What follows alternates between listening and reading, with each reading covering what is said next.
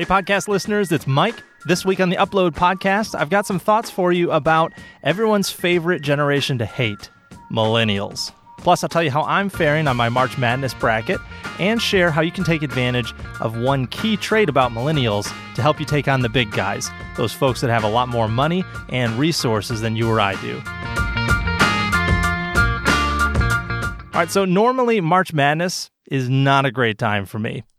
Every year, I do an exercise in futility and I fill out a bracket. I don't know if you do that, if you do it with your workplace or friends or whatever. I usually do one with friends, and then I do one from a person who's from my hometown, and he does this bracket that has grown every year. So one of them, no money involved, just for the pride of saying you beat your friends, and that's on ESPN. The other one is kind of a custom bracket, and I think this year it's got over 300, almost 400 people in it, and you pay just $10 to put in a bracket. So I figure, hey, if I'm going to gamble, let me gamble small because I'm never going to win, right? So it's just a small price to pay to make March Madness a little more exciting. And that's basically the only reason I do it, is because it makes me pay attention to the games and actually care about who wins other than my favorite team, which, of course, is the Michigan Wolverines. As of the time I'm recording this, we're still doing great. Just beat Louisville. Very excited about that. This year, though, was a little bit different for me with my bracket. I somehow did fantastic. So at the end of the first round, there are 32 games in what I consider round one. I think round one is now the game of 4, but regardless, the first real round has 32 games. This year, I went 31 for 32. For me, that's unheard of. For most people, that's unheard of, to be honest with you. If you're not familiar with brackets, it's not easy to pick 31 out of 32 college basketball games because they can go any which way. And so I was really excited about it. And honestly, the only difference this year is that I chose to use a technique that I learned at work for forecasting. So maybe that's cheating. Maybe it's just being smart. I'm not sure which at this point. But it seems to have actually worked, and we'll see if in future years it continues to work. But I thought I would just share it with you. So what I did is I created a baseline. So if you don't know anything about forecasting, it's all about how do we predict the future and how do we try to uncover what the most likely scenario is, what the most likely outcome is going to be. When you don't have good information and you don't have a lot of data, which you don't in March Madness, despite what people try to say. They try to run all sorts of data and numbers, and people pay crazy money to look at research. A lot of times it amounts to nothing. The important thing is, though, to try to establish a baseline and then go from there. So what I did was I knew that one sports commentator, his name's Jay Billis, he tends to be a really analytical guy. He tends to really think things through based on statistics. And so I thought, hey, let me see if I can find out who his picks were, and I'll use his picks as my baseline. So I did. I found someone had summarized his picks, at least in the Sweet 16 and on, so I was able to backtrack and see what that would mean for his picks in the first round. So I didn't have perfect information, but I at least knew who he had picked for the Sweet 16. Now, I didn't just copy his bracket. What I did was I used that as my baseline, and I said, this is someone who has followed college basketball all year and in previous years. He knows his stuff. He uses a lot of statistics. He uses ones about people's defense, ones about their scoring percentage, all sorts of things he throws into the mix to come up with his predictions. And I noticed that with his predictions, he also uses prior years and says teams that have these attributes do this well when they hit the tournament. So for me, that was a perfect baseline to start with. And so I did. And I made little tweaks based on some things that I thought were important. And that's a key in forecasting. So if you've ever done forecasting before, once you have your baseline, then you adjust based on things that you think are important. So I adjusted for teams that had home court advantage sometimes, or teams that I saw had done really well at the end of the season and seemed to be hitting their stride at the right time. And so I just made some little tweaks. So I don't know. Is that what caused me to have a bracket that was fantastic in round one? Time will tell, because I'll try the same technique next year. But I think it's probably related, because honestly, it is the way that people do forecasting when they have limited information. So that one's for free. That's actually not the topic of today's podcast, but I'll just throw it out there for you. If you want next year or in a different fantasy pool, that type of thing, try establishing a baseline and then making adjustments based on actual data that you do have. might actually help. That one's for free. I'll just pass it along. What I have been working on that I thought would be interesting to share in the podcast today is I spent a few days last week researching millennials. And so if you aren't familiar with millennials, you must have been hiding under a rock. Everybody talks about millennials. If you've done anything with business, all you hear about is millennials all the time. So millennials were born, the U.S. Census at least defines it as from 1982 to the year 2000. So if you were born in that range, you're a millennial. So that makes me technically a millennial. I'm on the far range of it, so I'm an old millennial. But if you were born before 1982, then that makes you a Gen Xer. And then, of course, there's the baby boomers and the silent generation before them as well. Well, there is a ton of stuff out there about millennials, partly because they are very vocal and out there, and people just find them interesting. Partly also because they are a huge part of the marketplace now. And so if you're running a business or you're selling a service, you'd better know some things about millennials because they are your main source of income at this point, depending on your business. If you're going at the masses, they are the masses. So there's also a lot of myths about millennials. People tend to call them lazy, entitled, impatient, weak. You might be nodding your head right now going, yeah, they are all of those things. And I don't blame you. Honestly, if you're just going based on anecdotal evidence, then you might think that, or just a couple millennials that you know or people you've observed. We've all met people like that. But what a lot of research tells us, and this is research that I found while I was working, is that a lot of the myths aren't true. Just first of all, when you actually look at real research, there are some traits that are true, but a lot of the more harsh ones just really aren't. A lot of those are really just more based on being young. So Gen Xers were that way, baby boomers were that way when they were young. There's a lot of that. There's also a lot of millennials just tend to represent culture today. So they tend to be the front edge, the leading edge of big cultural forces. So when we say millennials are impatient, you can actually just look at any other generation and they're becoming impatient as well. It's not that Gen Xers and baby boomers are extremely patient. It's that millennials are leading the way in the shift of culture towards impatience or being more demanding, however you want to define it.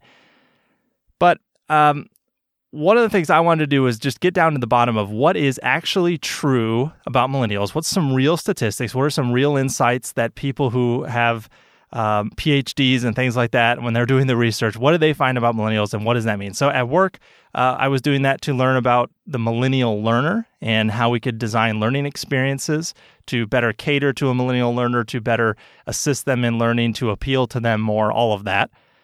But I think that I found some things that are applicable to anybody, especially to people who have side hustles, freelancers, creative entrepreneurs. I think all of us could benefit from knowing some things about millennials. Now, one of the things that is extremely frustrating for anybody who's trying to work with millennials in a business setting is that they can come across as extremely disloyal. Like they have very little loyalty. So HR professionals struggle with it because they seem to switch jobs very quickly. They don't stick around very long. People who sell things get frustrated because they think they've built up some brand loyalty with millennials and then they just switch and they'll go to a service. So if they love Uber one minute, they all of a sudden love Lyft the next, that type of thing. The truth is, I think, though, that challenge actually creates a really interesting opportunity, something that we can take advantage of, especially as a little guy. But first, before I jump into that, I do want to just give a little bit fuller picture of millennials, and I want to share with you some statistics that I came up with that I just think are interesting. I think they'll give you a better picture of who the millennials are, and then we can jump back into how do we take advantage of that seeming disloyalty that millennials have. So the first is, I mentioned it before, millennials are huge. So at this point, millennials are the largest generation. They just recently passed baby boomers. So there's 83.1 million millennials in the U.S. versus 75.4 baby boomers. That's as of 2014. The interesting thing is, not only are millennials the largest generation, they're actually the most diverse generation now, too. 44.2% of millennials are a minority race. 44.2.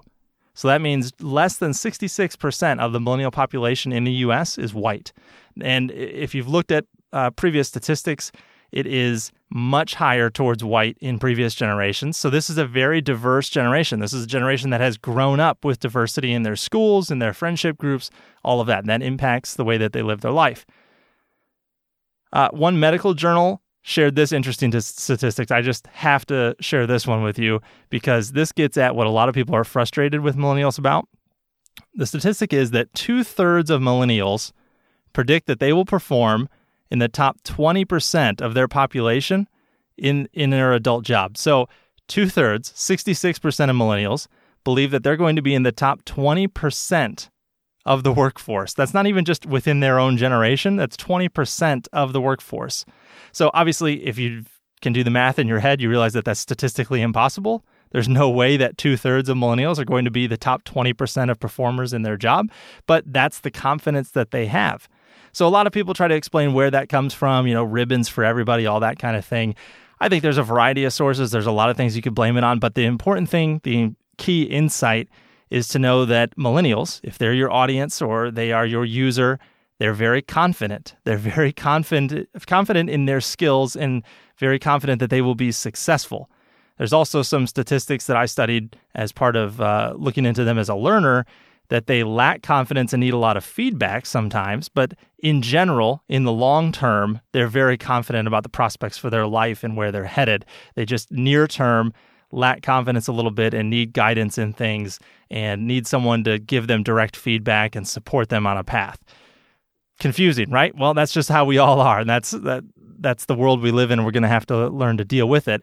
And I would say that people who focus on things like this and try to understand their user, try to understand the generalities about their target population, millennials in this case, they're going to succeed because the more complex it gets, the harder it's going to be to compete. And if you're not paying attention, you're not going to be serving your target audience very well. Just a couple other things. This one you've probably heard before. They're called digital natives. So I, being an older millennial, I tend to not quite fall into this. I didn't have the internet when I was really young. I did get it in elementary school. But most people who are millennials have grown up with the internet. They do not know a world without the internet. They do not know a world without computers. Some of the younger ones do not know a world without tablets and smartphones and laptops and things like that as well. So that's just another mindset thing. They have always been connected since the time they were a little kid. I think about my daughter and what that's going to be like for her generation. She can already operate an iPad or an iPhone, no problem. She's not even 2 years old, and she can open it up, unlock it, find the app she wants, navigate to what she wants to watch, switch the app, go to a different one. She can do the double-click thing on the home button to bring it up and scroll through the apps that were previously opened. It's incredible. I never taught her how to use one of those devices. She just learned how to do it. So if you think about that, take that and extend it out, 15, 20 years. What's she going to be like? She grew up using these devices. They are completely second nature to her. So there's a ton of other statistics, ones about multitasking and things like that. But on the device note there, one of the statistics was that 90% of millennials own a smartphone and 53% own a tablet. I think that one, if you're creating any kind of content, you have to pay attention to that statistic. 90% of millennials own a smartphone and 53% own a tablet.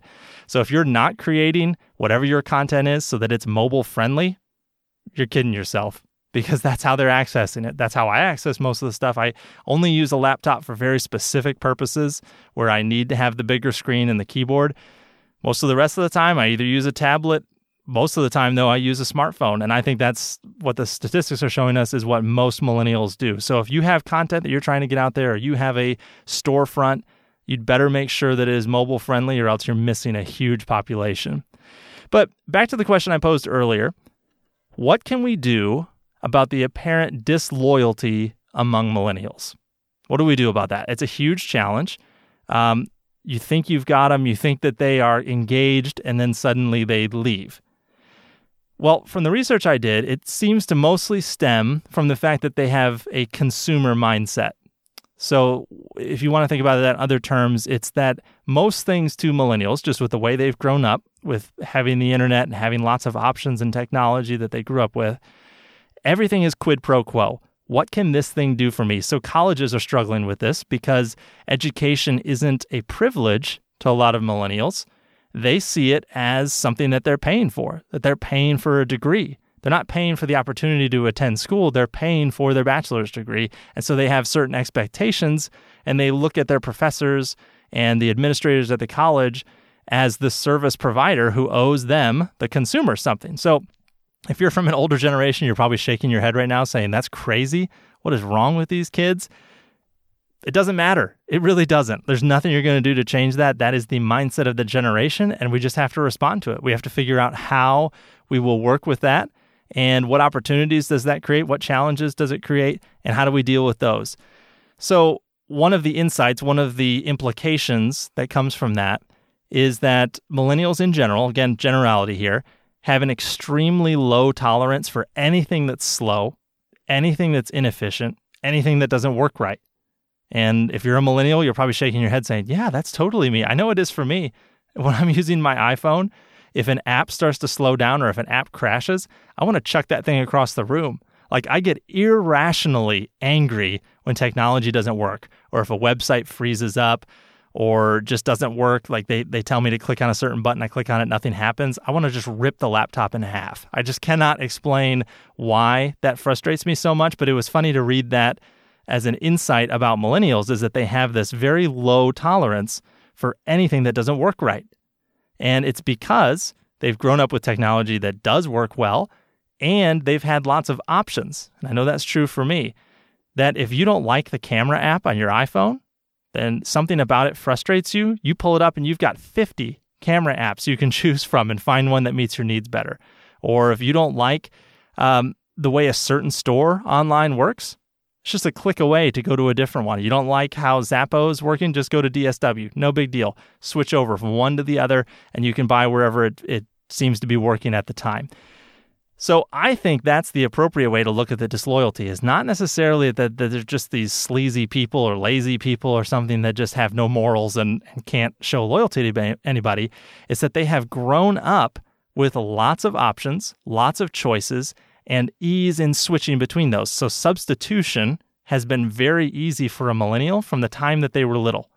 So again, this isn't something that it matters to try to figure out and decide whether that's good or bad. It just is. It's the way it is. It's the way culture is. It's not just the way millennials are. It's actually the way Gen X and baby boomers are becoming, if they're not already, because it's the shift in culture.